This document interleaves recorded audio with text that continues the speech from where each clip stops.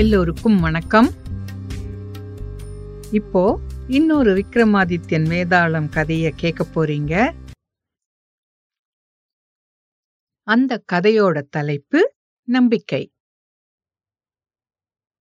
அந்த நடு ராத்திரி குளிர்ல மறுபடியும் பயப்படாம விக்ரமாதித்யன் மரத்துல தொங்கிட்டு இருந்த வேதாளத்தை இழுத்து தோள்ல போட போகும்போது வேதாளம் அவனை பார்த்து கேலியா சிரிக்க ஆரம்பிச்சது. அத பார்த்தும் பார்க்காத மாதிரி விக்ரமாதித்யன் திரும்பி நடக்க ஆரம்பிச்சான். அப்பா, என்ன ஒரு கடும் உழைப்பு! ஏன்னுதான் எனக்கு புரியல. அந்த முனிவர் சொன்னதால தானே நீ இங்க வந்துட்டே இருக்க. உன்னோட நண்பர்கள் இந்த வேண்டாத வேலைய பண்ண வேண்டாம்னு உன்னை தடுக்கல? உனக்கு நம்பிக்கையான நண்பர்கள் இருக்காங்களா? எனக்கு என்னமோ யாரும் அப்படி இல்லைன்னு தோணுது. ராஜாவா இருக்கிறது ரொம்ப கஷ்டமான வேலைதான். யார நம்புறது, யார நம்பக்கூடாதுன்னு தெரிஞ்சுக்கிறதும் கஷ்டம்தான். 2 சிநேகிதிகளோட கதையை இப்ப சொல்ல போறேன். எப்படி கருத்து வேறுபாடு வந்து நம்பிக்கை குறைஞ்சி ஆனா மறுபடியும் சிநேகிதிகள் ஆனாங்கன்னு பாரு. ஒரு நதிக்கரையில 4-5 அழகான கிராமங்கள் பக்கத்து பக்கத்துல இருந்துச்சு. ஒரு 12 மணி நேரம் நடந்து போனா ஒரு கிராமத்துல இருந்து இன்னொரு கிராமத்துக்கு போகலாம். பருவமழை முடிஞ்சதுக்கு அப்புறம் அந்த கிராமங்கள்லாம் சேர்ந்து நிறைய பண்டிகைகளை கொண்டாடுவாங்க.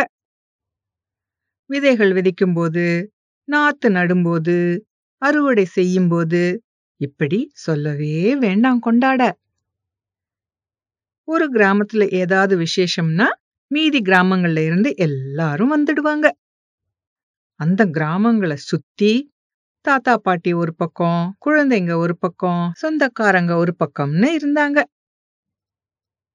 சந்திக்கிறதுக்கு வசதியாவும் இருந்துச்சு. மயூரி, மீரா இவங்க 2 பேரும் பக்கத்து பக்கத்து கிராமத்துல இருந்தாங்க.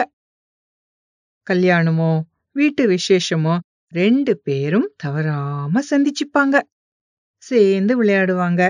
சேர்ந்து சேட்டைகளும் நிறைய பண்ணுவாங்க. சண்டை கூட போட்டுப்பாங்க. ஒருத்தி மாங்காய் திருடினா இன்னொருத்தி யாராவது வர்றாங்களான்னு காவல் இருப்பா. விளையாட போகணும்னு வீட்டு வேலைகளையும் 2 பேரும் சேர்ந்தே பண்ணிடுவாங்க. 2 பேர் இருந்தா சில சமயம் சண்டை வர்றது சகஜம்தானே. அப்படி சண்டை வந்தா கூட பேசி தீர்த்துப்பாங்க. இவங்க 2 பேரோட குடும்பத்தோடையும் மாலுவுக்கு நல்ல பழக்கம். மாலு நல்லா சிரிக்க சிரிக்க பேசுவாங்க. அதனாலேயே மயூரி, மீரா 2 பேருக்கும் மாலுவ ரொம்ப பிடிக்கும். மாலுவோட நல்லா விளையாடுவாங்க. மீதி பெரியவங்க மாதிரி ரொம்ப கண்டிப்பா இல்லாம அவங்க பண்ற சேட்டைகளை கண்டுக்க மாட்டாங்க. நாட்களும் ஓடிடுச்சு. அந்த வருஷம் மழை ரொம்ப ஜாஸ்தியா பெஞ்சி எங்க பார்த்தாலும் ஒரே வெள்ளம். வெள்ளத்தினால சேதம் நிறைய ஆயிடுச்சு. மயூரியோட அப்பா மழைக்கு முன்னாடியே அறுவடை செஞ்சதால சேதம் அவங்களுக்கு ரொம்ப இல்ல. நம்மளோட நல்ல நேரம் நமக்கு ரொம்ப சேதமாகல. நிறைய பேருக்கு வெள்ளத்தால சேதம் நிறைய ஆயிடுச்சு. நம்மால முடிஞ்ச உதவிய செய்யணும்னு மயூரியோட அப்பா அம்மா கிட்ட சொன்னது மயூரி காதுல விழுந்துச்சு. அன்னைக்கு மாலு மயூரி வீட்டுக்கு வந்தப்ப, எல்லாருக்கும் உதவ நீங்க நினைக்கிறீங்க, எதுக்கும் கொஞ்சம் ஜாக்கிரதையாவே இருங்க, மெதுவா சொன்னாங்க. ஏன் ஏன் அப்படி சொல்ற? மயூரியோட அம்மா நம்ப முடியாம கேட்டாங்க. அது அது ஒண்ணும் இல்ல, எல்லாரும் உங்களை மாதிரியே நீங்க நினைக்கிறீங்க. முன்னாடி உங்களை புகழ்ந்து பேசிட்டு பின்னாடி தப்பா பேசுறவங்க நிறைய பேர் இருக்காங்க. யாரையும் நம்பிடாதீங்க, அவ்வளவுதான் என்னால சொல்ல முடியும். மாலு ஒரு மாதிரி சொல்லி முடிச்சாங்க. இப்படி சொன்னா இப்படி என்ன நடந்ததுன்னு தெரிஞ்சாத்தானே எங்களால முடிவு செய்ய முடியும். மயூரியோட அம்மா மறுபடியும் அழுத்தி கேட்டதும் பூரா கதையும் வெளியில வந்துடுச்சு. நீங்க என்னமோ வெள்ளத்துல பாதிக்கப்பட்டவங்களுக்கு நிறைய சமைச்சு சாப்பாடு போட்டீங்க. அப்படி இருந்தும் வந்தவங்களுக்கு சாப்பாடு இல்லன்னு திருப்பி அனுப்பிச்சிட்டீங்கன்னு வதந்தி ஒண்ணு பரவுது. அதுவும் உங்களுக்கு நெருக்கமானவங்க தான் சொல்லிட்டு வர்றாங்க. அதான் மாலு முடிக்கிறதுக்குள்ள, என்ன இப்படி ஒரு கதையா?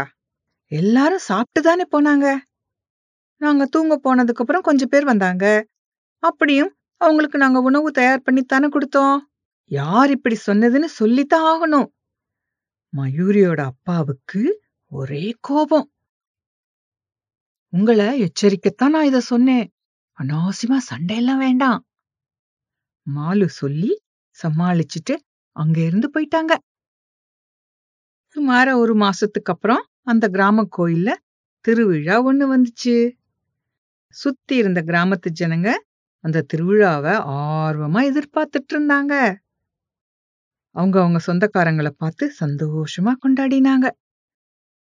மீராவும் மயூரியும் எப்பவும் மாதிரி பேசி விளையாடி பொழுத கழிச்சாங்க. அவங்க குடும்பத்தை சேர்ந்த பெரியவங்க மத்தியில ஏதோ உரசல் இருந்துச்சு. முன்னாடி மாதிரி எல்லாரும் நல்லா பழகல.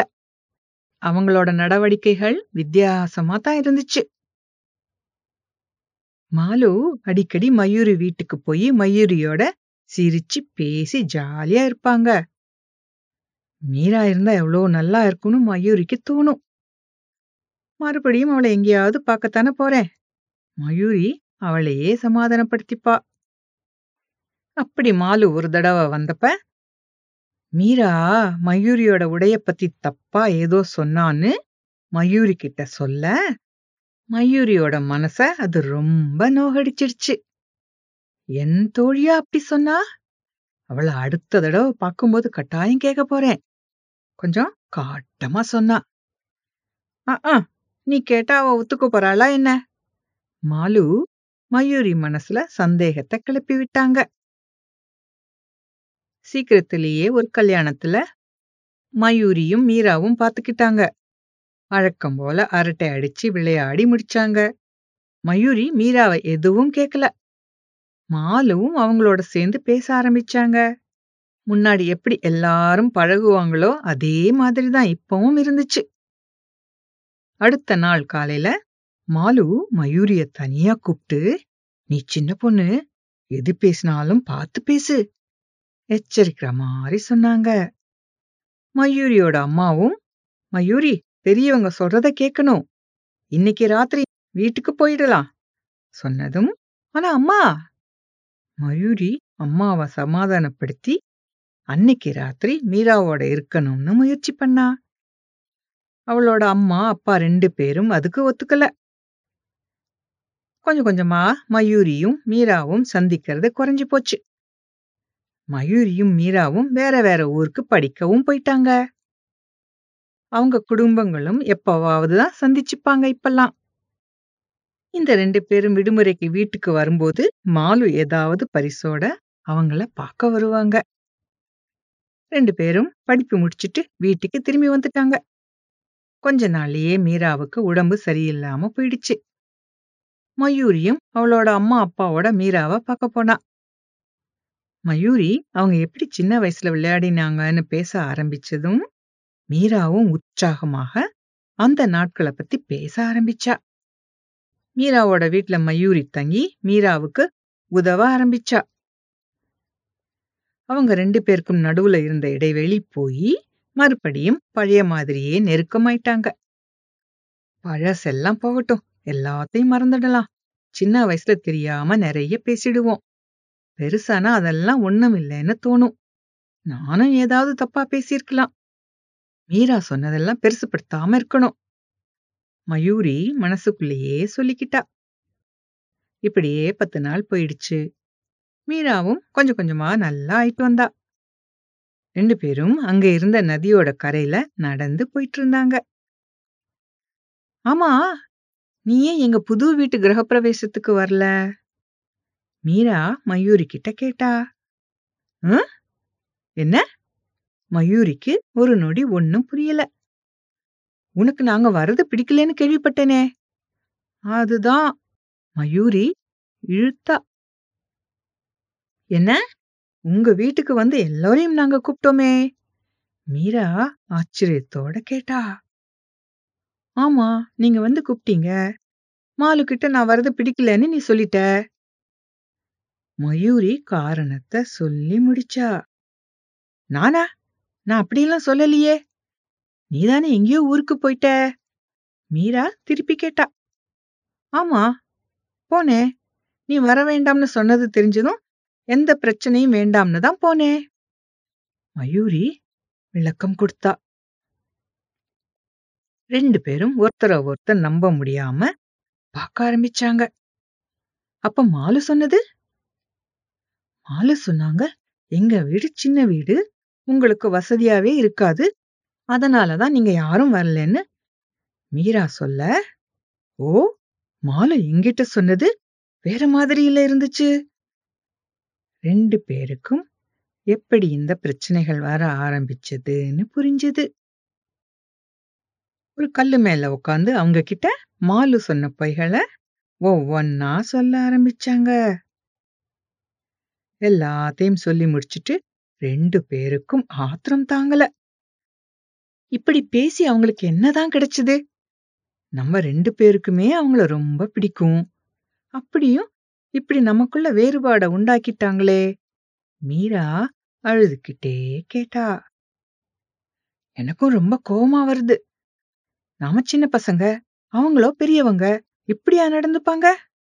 அடுத்த தடவை பார்க்கும்போது ஏன் இப்படி பண்றீங்கன்னு நிச்சயமா கேட்கணும். மயூரி ரொம்ப கோபமா சொன்னா. நானும் உன்னோட சேர்ந்து கேக்குறேன், இல்லன்னா வேறு கதையை சொல்லிடுவாங்க. மீராவும் திரும்பி சொன்னா. மெதுவா வீடு வந்து சேர்ந்தாங்க. மயூரி மீரா அம்மா பண்ணி கொடுத்த தின்பண்டங்களை பையில எடுத்துட்டு ஊருக்கு கிளம்பியாச்சு. வீட்டுக்கு வந்து 4-5 நாளுக்கு அப்புறம் மாலுவுக்கு உடம்பு சரியில்லைன்னு செய்தி வந்துச்சு. அத கேட்ட உடனே மயூரி மாலு இருந்த ஊருக்கு விரைவா வந்தா. மீராவும் பின்னாடியே வந்துட்டா. ஒருத்தி மாலுவ பாத்துக்கிட்டா, இன்னொருத்தி மாலுவோட குழந்தைகளை கவனிச்சுக்கிட்டா. உங்க அம்மா அப்பா கிட்ட கேட்டு மருத்துவ செலவுக்கும் பணமும் வாங்கி கொடுத்தாங்க.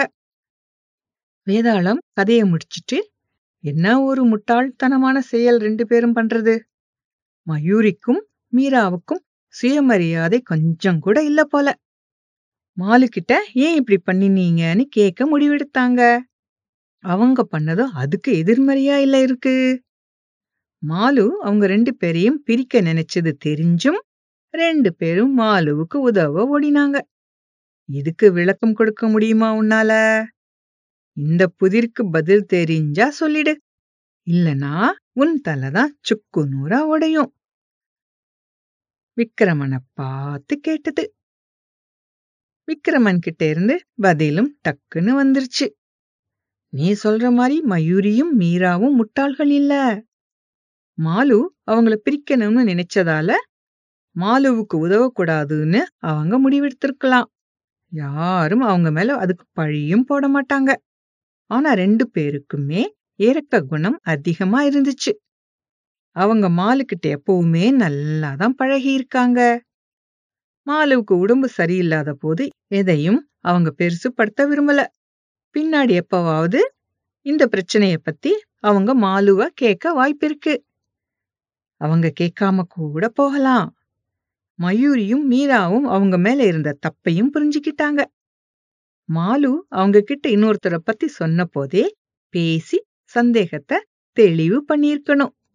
மீரா மயூரி கிட்டையும் மயூரி மீரா கிட்டையும் நடந்தது என்னன்னு கேட்டு தெரிஞ்சிருக்கணும். 2 பேருமே அத பண்ணல.